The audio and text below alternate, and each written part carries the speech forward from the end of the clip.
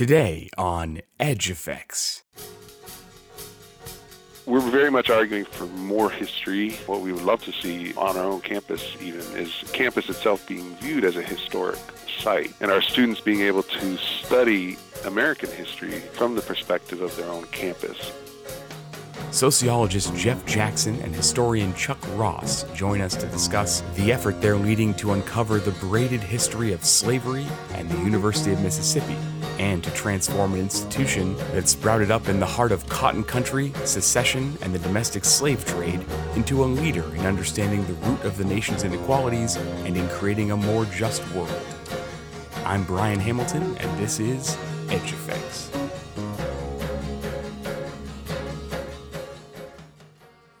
All right, good morning, Dr. Jackson and Dr. Ross. Thanks for being here. Morning. Good morning. Appreciate it. I'd love it if we could just start out by, if you could sketch out the origins of the group you're co-chairing down there. How did it come to be, and what led you both, neither of you are primarily historians of the 19th century South. And what led you both to get involved? Good question. Chuck, you want to take that one? Well, to try to put it in some context. Yeah. In 2012, following the re-election of Barack Obama, we had an incident on our campus in which students who had a difference of opinion around those political candidates, Mitt Romney and Barack Obama, spilled out during election night. It was a situation where it was very, very contentious. As a result of that, the chancellor convened a couple of committees, one to look at the overall climate on our campus, another looked at the context of what was going on our campus, and subsequently they decided that there needed to be kind of more research looking at just really kind of history of race on our campus, or anything faculty wanted to do to contribute to examining all of the kind of complexities that, have really kind of characterized our institution. So Jeff and I talked, and a couple other folk, Dr. Kirsten Dillinger, who's the chair of sociology and anthropology, Dr. Joe Ward, who at the time was chair of the history department, and hey, let's see if we can take advantage of these resources. And so we decided to convey a kind of reading group in which we would look at maybe the connection the university had with slavery. One of the best ways to kind of get us going was this great book that had just been published by Craig Stephen Wilder called Ebony and Ivy. And so we were able to use some of those startup funds that have been designated to purchase books. We had a lot of interest from a wide array of faculty, and Jeff can give the specifics on that. Probably 40 or plus people asked for books. We got the book. That was more than that. We began, it may have been even a few more than that. We read, we disseminated the book. We came together, we discussed it. Then we went a step further. We brought Craig Stephen Wilder to campus, and he came, spoke to our small reading group. He gave a public lecture that evening. He rode back to Memphis, where Jeff and I dropped him off, and he gave us some more really kind of great ideas about what we should kind of do. And so from there, we decided to turn his reading group into a research group. And subsequently from there, it's really a role in which we have been able to get resources. We've hired graduate students. We've had a number of meetings. We brought in experts from a wide array of perspectives that examine slavery and other institutions. We've become involved with the University of Virginia. They have a consortium of schools that are all connected. I'll let Jeff talk a little bit more about in detail with that. Jeff and I went to Harvard this past spring, and it was a great conference. We've got some future things that we're beginning to plan. So all of this really is just kind of snowballed into something that's been very, very positive. Our group is made up of a wide array of individuals from various disciplines. They're not only just faculty members. We've got staff people. We got people that work in a library. We have graduate students that are playing a role in many of the things we're doing. We have administrators that's been supportive. So it's been a very, very, very positive thing. We've got some great plans in terms of things that we want to kind of do in terms of looking at the university's involvement with slavery, from artifacts that may be potentially found on the grounds of the university. There's a dig that's been taking place in Roanoke, William Faulkner's home, and looking at the relationship that Faulkner had with slavery. We've got a conference coming up that's going to address that. We're looking at trying to position ourselves to do something in 2019, when ideally the United States of America is going to begin to recognize and acknowledge the 400th anniversary of Africans arriving in America. And so we got a lot of things that we're working on. I'll let Jeff plug in any gaps that I left that I have open. Yeah, that's a pretty good story. See, Chuck's a historian, so he he tells the whole story. The only thing I might add is that, I think the context that Chuck refers to is really important. Is that particularly on our campus, we have this kind of ongoing cycle of racist incidents that occur, and the university then tries to figure out, well, why do these things happen, and acts oftentimes a little more surprised than it should, being that these things happen on most college campuses, but particularly here at the University of Mississippi, with our history of white supremacy and our history as being a place that hasn't always been hospitable to African American students. Chuck and I have been involved over the years on this. I think actually we probably first met a long time ago working on Black History Month's committees year after year. And then the 40th anniversary of Meredith.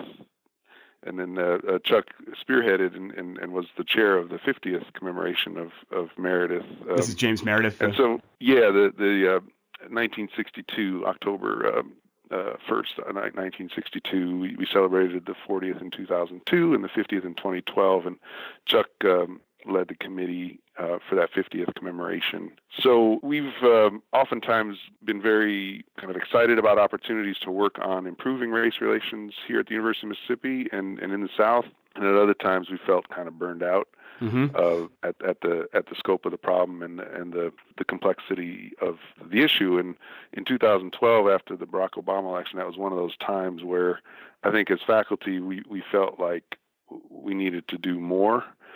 And so we were having lunch, and it was actually an NPR story or public radio somewhere where we heard Craig Stephen Wilder talking about his book, Ebony and Ivy. And we were sitting down at lunch and said, well, why haven't we done a good job of telling our own story with regard to slavery? And that's a story that we should all know, and yet we don't.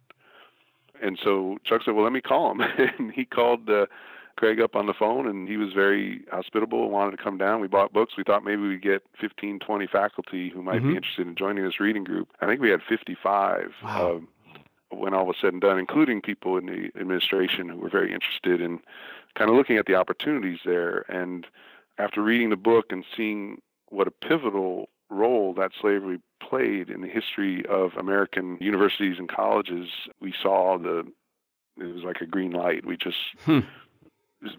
everyone who was part of that reading group kind of unanimously agreed that we need to continue this and turn it into some sort of working group or research group. And that's what led to the formation of this group. We currently have about 45 faculty and grad student and administration folks who are part of the group. And any particular week that we meet, we'll usually have 25, 30 people there, and working on different projects now that we kind of got underway, all of which have largely snowballed, which at times feels a little daunting to Chuck and I, who are trying to keep it going. And we really are in the mode right now where we're trying to raise money, and we've had some success on that so far, trying to get some donations to help support this research. And we have a lot of projects that we're hoping to be able to pull off once we garner that support. That's great. Well, I'd love to get into the research in the early days that it is.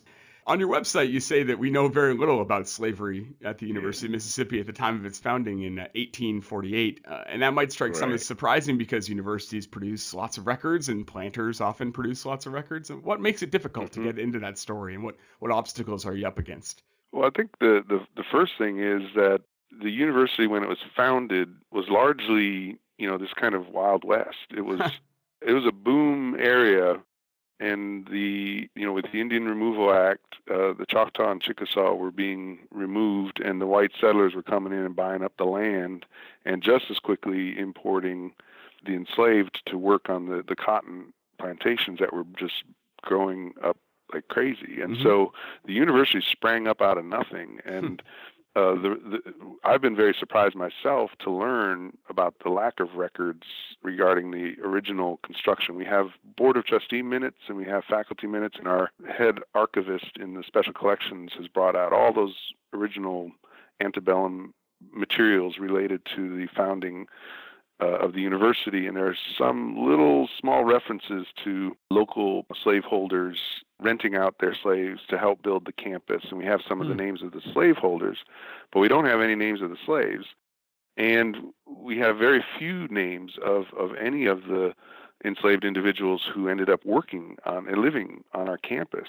because when the census taker would come around in 1850 and then again in 1860, they would record the slaveholder's name, but not the name of the enslaved individual who lived in the same household. And so we have numbers of people, we have age and sex and color recorded for these individuals, but we have very little by way of names. And so one of the things that we really wanted to do, and Chuck emphasized this pretty strongly from the start, was one of the first things that we should try to do is recover the names of the enslaved individuals who worked and lived on our campus at that time. And we originally had two names that appeared in the faculty minutes, Jane and George, who were mentioned in relation to a number of campus events. And since that time, we've recovered 7 others, mostly from the private letters of the chancellors of the University of Mississippi in their collections that we have. But so it's amazing how little we actually know.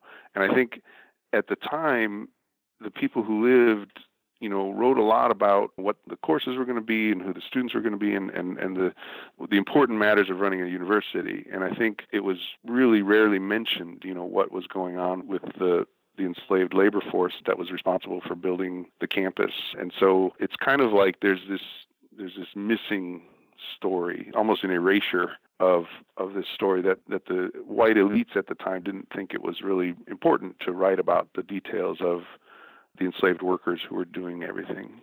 Yeah, that's been one of the more frustrating aspects of it. I think that we may have to be a little bit more creative and try to go a little bit different route. The one thing that we're going to try to maybe work on and in the future is reaching out to the local African American community in a lot of different ways, either through black churches or other venues, to try to get maybe their oral history. And I think if we are able to kind of do that, we'll probably get a little bit more information that may give some light on that early history. But it's a kind of frustrating aspect in that the university wasn't very, very meticulous.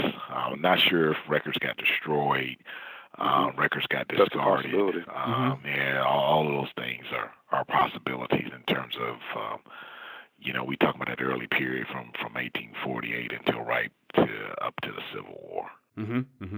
One dimension of your project, you mentioned interdisciplinarity, and you have folks from a lot of different departments. But one dimension that makes it, I think, unique from similar initiatives at other universities is the inclusion of archaeologists. And you mentioned the dig at Roanoke and Faulkner's old property. How did that come to be, and what have they turned up, and what has it been like to work across those disciplinary bounds between historians and sociologists with archaeologists who are kind of getting their hands dirty? I think it's been one of the more exciting aspects of what's been happening here on our campus, and just as a sociologist, I've always found it very interesting to see the different angles of vision that these different disciplines have on the question. And I think the community engagement angle that Chuck referred to is very important, and one of the projects that we really hope to get underway is some sort of local history and genealogy project, and we're looking for funding for that and hoping to have kind of annual or semi-annual local history and genealogy fairs. But to coordinate that requires the work of genealogists and people who do interviews, American studies, anthropology, sociology, oral histories. But the archaeology has been very relevant. I mean, basically, I'm a sociologist, and so I look for where the data is, and historians look for where the documents are, but that's one part of the data on the question. And when data is so rare and so scarce, when we talk about the lives of the enslaved, most of these individuals were not able to keep diaries or write down their stories, which now we can read. And so the fragile traces of their lives are really, really precious and difficult to come by. And so I think, one of the goals that we have as a group is kind of a data generating project where, archaeologists can dig under the soil and they can find artifacts that are related to the lives of the enslaved. Historians can dig into the archive, right? Community organizers can find out what is part of people's oral histories or what kinds of documents might be in their attics and bring all those materials to bear on the question. In terms of the archaeology, we've been very fortunate to learn more about how our own place in North Mississippi provides a very fertile space with which to look at the remnants of slavery that are just below the surface. And so we're really hoping to do some archaeology on our own campus. And in particular, we're beginning a project at the home of William Faulkner, Roanoke, which was originally an antebellum plantation owned by a man by the name of Robert Shegog. And Shegog had a very large plantation out in the countryside, over 80 slaves on his cotton plantation there, but he had his city home, his town home here, and there were 9 enslaved individuals who lived at what becomes Roanoke. And so we're doing some archaeology there to try to see what we can find right below the surface and looking at the outbuildings there that'll, I think, provide a lot of clues to what life was like in North Mississippi at that time. I guess we're digging figuratively and literally. We're trying to piece together everything we can find, and really bringing state-of-the-art research methods and technologies to bear on an important question that we need to know much more about, and we should know much more about. Great. So in exploring institutional links to slavery, several universities have begun discussions about the names on their buildings. And Yale certainly has received the national headlines, but it's also going on at University of Mississippi, I know, and I'd be curious about your thoughts about how those conversations relate to your work. And also, I'm generally interested in some of that literal digging you're talking about in how you're thinking about campus buildings differently than maybe Yale is, as places within a geography of enslaved people's lives. Can you talk a little bit about that?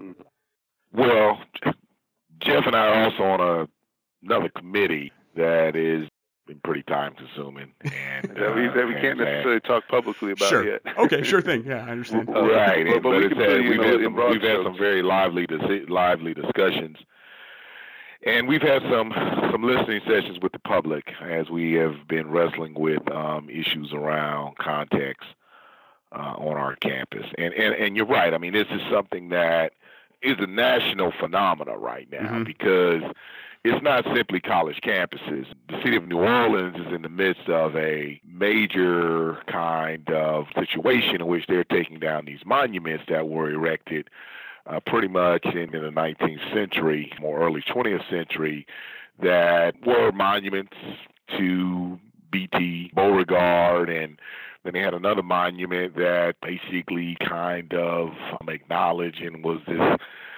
monument that was erected after they had this very, very contentious incident between Democrats and Republicans, where basically Republicans were just annihilated through violence. Yeah. And this monument was erected as though this was a very, very positive kind of incident in the history of the city of New Orleans. And people have been really pushing back in terms of, why are you taking these monuments down? Why are you taking Calhoun College's name off of Yale at Yale?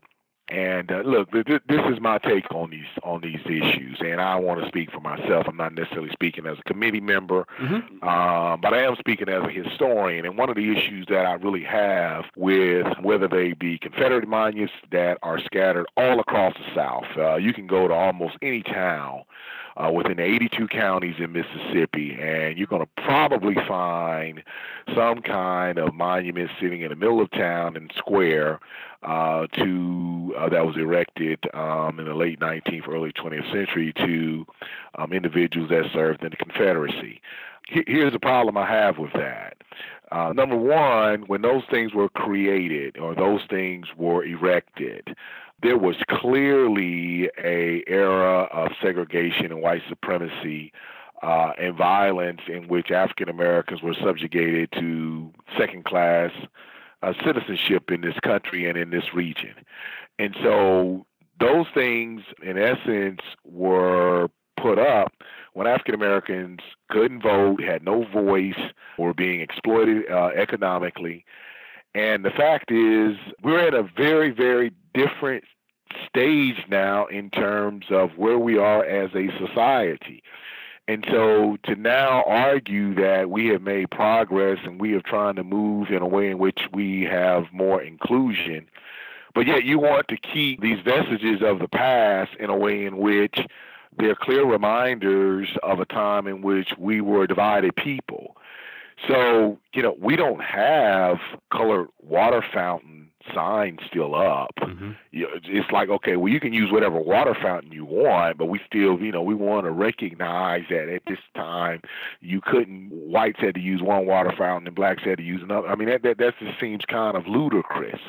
And so this idea that these monuments can be in the public, and I'm not arguing that they should be taken down and not placed somewhere, but I think they need to be placed in a location in which there's a kind of historic component to it, in which if an individual wants to go and view those kind of things, and they can make that kind of mental decision to go and do that. But to ask individuals to go and have to pay a bill or to do something in terms of their license or some kind of legal transaction in Lafayette County, mm-hmm. And have to walk by the Confederate monument that sits right in the middle of the square in Oxford, to me, that's the problem. That can be simply moved somewhere to where you now have a choice if that's something that you want to go see.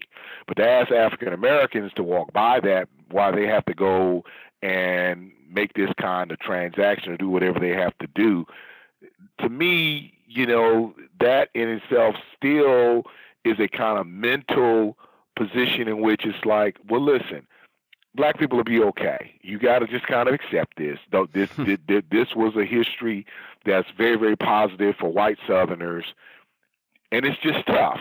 You just got to take it. Well, no, it doesn't work like that, because as a taxpayer and as a person that's a part of society, you got millions and millions of African Americans that are either mayors or city people like myself that work on college campuses, not to mention the number of African American athletes that are helping these schools in the Deep South make a tremendous amount of money off of football and other sports. Mm-hmm. That, you're saying that they don't have any kind of opinion and that this is something that is cloaked in tradition, and because it's cloaked in tradition, it can't be touched.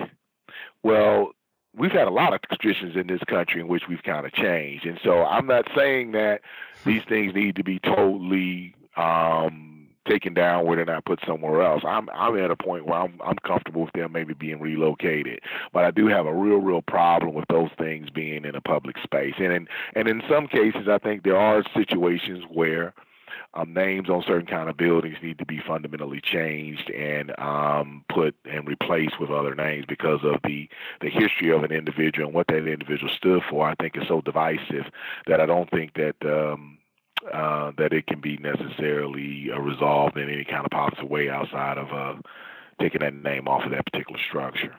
Now, that's my take on that.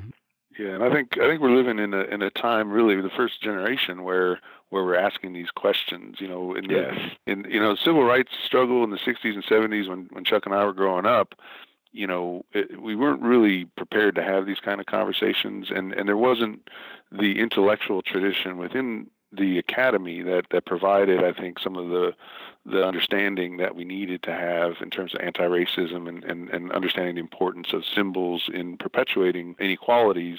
We're now at that point, and I think it's interesting the conversations that we're having nationwide about these symbols connected to slavery and connected to the Confederacy. Really, it's the first time we're having these in an open and on equal terms. And related to our own geography here at the University of Mississippi campus, the founding fathers of the university were all slaveholders, and their names are very present on our buildings, and the monuments connected to the Confederacy, connected to Jim Crow, are a part of our campus and always have been. And the University of Mississippi has gone through a very long and difficult process of trying to extricate itself from some of the most egregious examples of these symbols, such as the Confederate battle flag in the stadium and Colonel Rebel, the mascot. But, one thing I think Chuck and I feel is that we have a lot of work to do in terms of at least creating more of a presence of context, that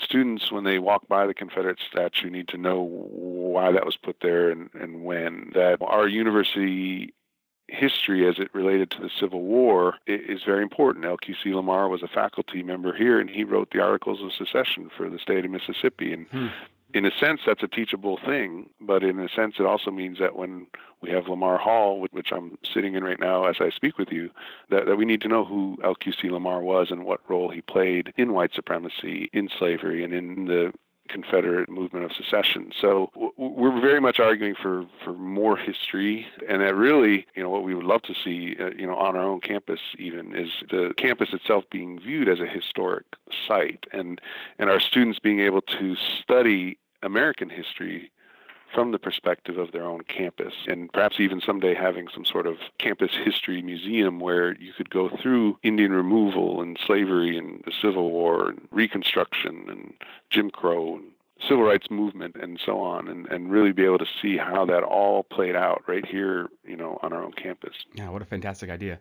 Staying on this question of the power of symbols, I'd like to ask about language. I noticed in your most recent report that you use some of the same language that Edward Baptist does in his recent book, The Half Has Never Been Told.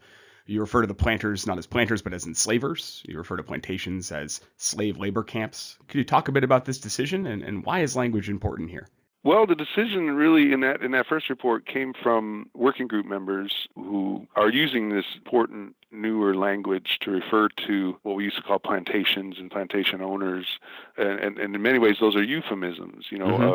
Our own university historian David Sansing talks about the fact that when you read 19th century documents, and we can still see this now in our own research, that enslaved individuals were referred to as servants, as if it was somehow a job description. And so a number of historians, including Baptists, I think, have made and other slavery scholars have made an important argument that those terms really dull the injustice of slavery, the institution of slavery, and that we need to think about transforming our language as a way to understand that people weren't just slaves because this institution made them that way. It was because there were other groups of people who were actively enacting that institution. They were enslavers. They were not just kind of a job title that you would have as plantation owner or slave owner, that this was very much an intentional and an active kind of process. And I think that language helps us get a clearer picture of that injustice. As we put one academic year to bed and look forward to the next one, what's on the horizon for the Slavery Research Group, and what other work is underway? Well, we got a number of things going on that we're in the final stages of procuring some funding for a project at Roanoke, where we're going to hopefully be able to do some pretty awesome archaeology and history devoted to understanding that place on our campus and a way of interpreting the lives of the enslaved who lived there, and also the African-American individuals who continued to work there after slavery and were very important to Faulkner's life and Faulkner's work. And speaking of interdisciplinarity, one of the ways that we can study our own local place, by the way, is reading Faulkner, who wrote about this fictional county, but in many ways, the stories that he used were part of our local history. And so that's one project. We're also hoping to begin to do internships with students. One of the things we're hoping to do would be to provide opportunities for students to become slavery scholars and slavery interpreters in the growing number of museums and historic sites that are increasingly wanting to tell the story of the enslaved. We're hoping to become a place where students can come to get that training and be able to tell those stories more effectively.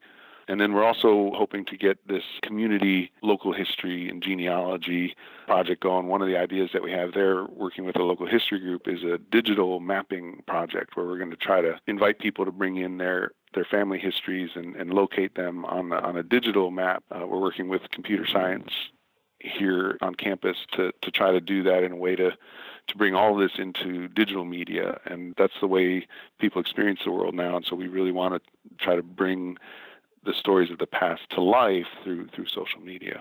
So those are some of the things we're doing, in addition to hopefully, continuing to do the research that we're doing and keep the group going. That's great. Yeah, and I think that, maybe down the line, who knows where this is going to go, because at this point, there are a lot of things that are taking place in terms of Georgetown is looking at its direct relationship with slavery. Harvard just had this conference, and they have had a couple of things as relates to like their law school and their overall history. And all of these schools, from Harvard probably all the way to the west of the Mississippi, have some kind of connection with slavery, many of these major institutions. We have not.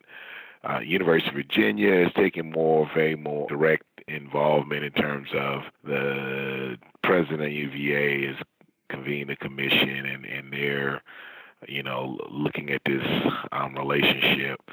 Brown, of course, was the first to kind of plant this flag, and they created this commission, and they did a bunch of research, and they were able to identify many of these voyages. They have a database.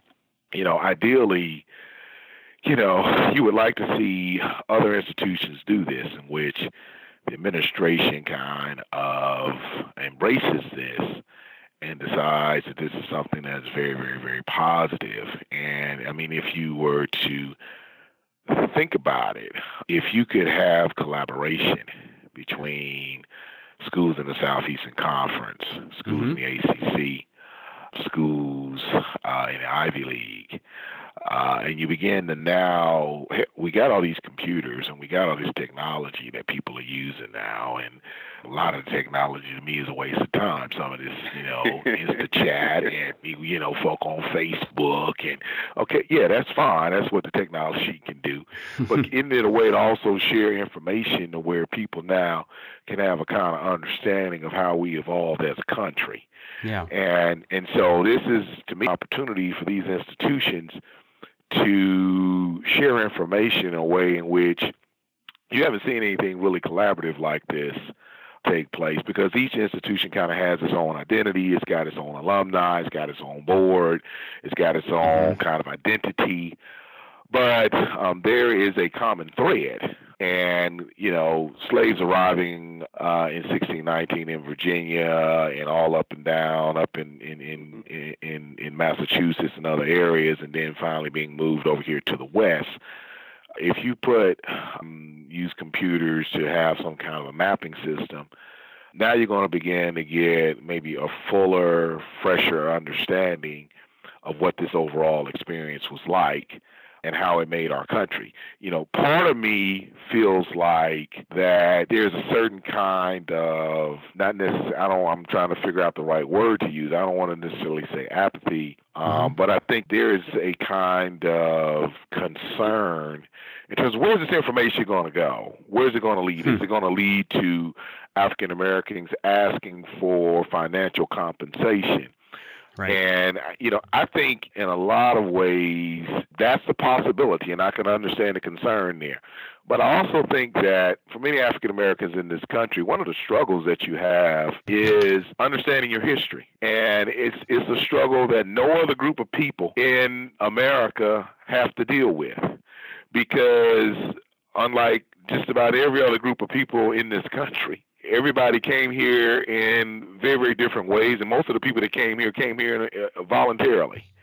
And so they can say, well, my grandmother, great-great-great-grandmother, they decided to migrate from Ireland, they decided to migrate from England, they decided to migrate from Sweden, and then go on and on and on and on and on. All this stuff is handed down. African Americans, I tease my students all the time, they start talking about they came from Chicago. You're not from Chicago. You're probably from somewhere in West Africa. And so how do you get all of these voyages? How do you get how these people were captured? How do you get how these people were brought to Massachusetts or Virginia and then eventually shipped overland or through a river to Louisiana, Mississippi, and Alabama? And so, I think that if you can begin to get this information and disseminate it in a way, then I think it's going to help both black and white people have more frank conversations around the issues of race in our country. And I think the only thing that can do is make us some more positive people in terms of dealing with where we started and how we're going to get to a place in which we have a more inclusive society. And the other thing is it's an educational tool. I mean, because I think that the opportunity to go and get on some kind of database and get all this information, I think is a very, very positive way to use technology, more so than some kind of Madden video game. And so, hey, I understand that that's where a lot of people are in this, and young people in our society, but I think that this is something that we can use. And if we can get some collaboration among these institutions to come together, particularly around 2019, and have some kind of a maybe loose agreement or commitment to try and move down the road in the future to be more collaborative, I think that would be a very, very, very positive event. Yeah, I mean, one of the things that Craig Steven Wilder told us, and I think he made a really effective point, is that this is the kind of work that universities can and should be doing, right? This is the search for truth, a truth that has been largely repressed and denied and kind of erased. And so universities should be the ones that help us recover and preserve the stories that are in danger of being lost. I mean, I think it's important to recognize that even the dwellings of the enslaved individuals are often torn down and get destroyed, and so there's a need to preserve them, and that's what universities can do. And I think one of the mode that we're in right now, Chuck, is that we're kind of in collaboration phase. We're trying to build partnerships, and we're getting in the car next week, and we're going to go down to New Orleans, and we're visiting the Whitney Plantation there, who's doing kind of very innovative work in terms of interpreting the experiences of the enslaved. And we have opportunities to work with these institutions like the University of Virginia, and the University of Alabama next door is trying to do this, and a lot of institutions are trying to do this. And I think if we were to think collaboratively, or even globally, right? You think globally, but you research locally, that we could really start to connect the dots and do some pretty amazing things for future generations of Americans who want to understand their history better. I'd like to, if you're up for it, I invite you to reflect personally on your experience of this project. I think I'm correct in saying neither of you grew up in Mississippi or even in the South. Is that right? That's true. Yeah. Okay, you're Midwestern. Yeah, and you're Midwestern transplants. And so how does this work change the way you think about University of Mississippi or Oxford or Lafayette County? How does this affect your connection to this place and your process of making homes there? Well, I'll speak and I'll let Jeff. I mean, Jeff and I have a very interesting history in that we both grew up in Midwestern towns that are relatively similar in terms of size. We have families that are pretty close in terms of middle class, and our parents having a certain kind of similar amount of education. He's got a brother. I've got a younger brother, so we're both older brothers who have had to deal with your younger sibling, and so it's and Jeff's got a little bit larger family than me because his parents expanded their family. But I mean, we arrived here in the '90s, and this place was very, very different than where it is now, and that a lot of struggles around getting people to try to move away from tradition. Jeff spent a lot of time trying to convince people to change the state flag, walking through the Grove and passing out information when they had this statewide referendum. And 2001. 2000, yeah. I mean, and so we got a lot invested here. This place is a place that can really test your patience. And, Medgar Evers was someone that paid the ultimate price. And so I start, I really, when I get kind of frustrated and I began to say, how much more of this do I want to do? Because Mississippi kind of, and even at our institution, progress almost takes place around 2 steps forward, 1 step back. And so you're going to have setbacks, and so you got to continue to kind of stay relatively positive, and there are going to be some small victories as well. And so it's a situation where, on the one hand, we both do race, and so what better place to be? But on the other hand, it's a very, very, very frustrating subject matter to deal with, and it can really test your patience. And so, this is a place that if we continue to kind of push the envelope, I think it has a great amount of potential to serve as one of the real examples in this country of, how people can really move forward. Because when you start talking about being divisive, hey, Alaska, California, Vermont, Wisconsin, Ohio, they all are behind the state of Mississippi. And so, this is a place that has had a history that's been well earned, and it's something that we're still grappling with. It's going to continue to take people like us. There's going to be some people that's going to have to come along behind us that's going to take up the mantle and continue to push it forward. But I think that Jeff and I, because of our similar backgrounds and, our kind of commitment, and just we got a pretty similar kind of personalities in that, and he's probably a little bit more optimistic than me, because at times I can get to be where I say, hey, man, I don't know, but it's a situation where we have decided that the only way to make this thing happen and make it change is that people like us are going to have to devote the kind of time, energy, and effort that it requires. And so that has been very, very, very helpful in this overall process. Yeah, I think, the other thing, thinking about it, Chuck, that you and I have in common is that both of our families were pretty active in trying to change their communities. So, I grew up in Milwaukee during the time of desegregation, and my mom, I grew up in a white family, but my parents adopted children of different racial and ethnic backgrounds, and my parents were very involved in kind of those early 70s movements to kind of desegregate Milwaukee public schools. And, I kind of grew up in that environment that you can change the world and you can make it better. And, Chuck's father, was basically responsible for creating the African American Studies program there at Ohio State.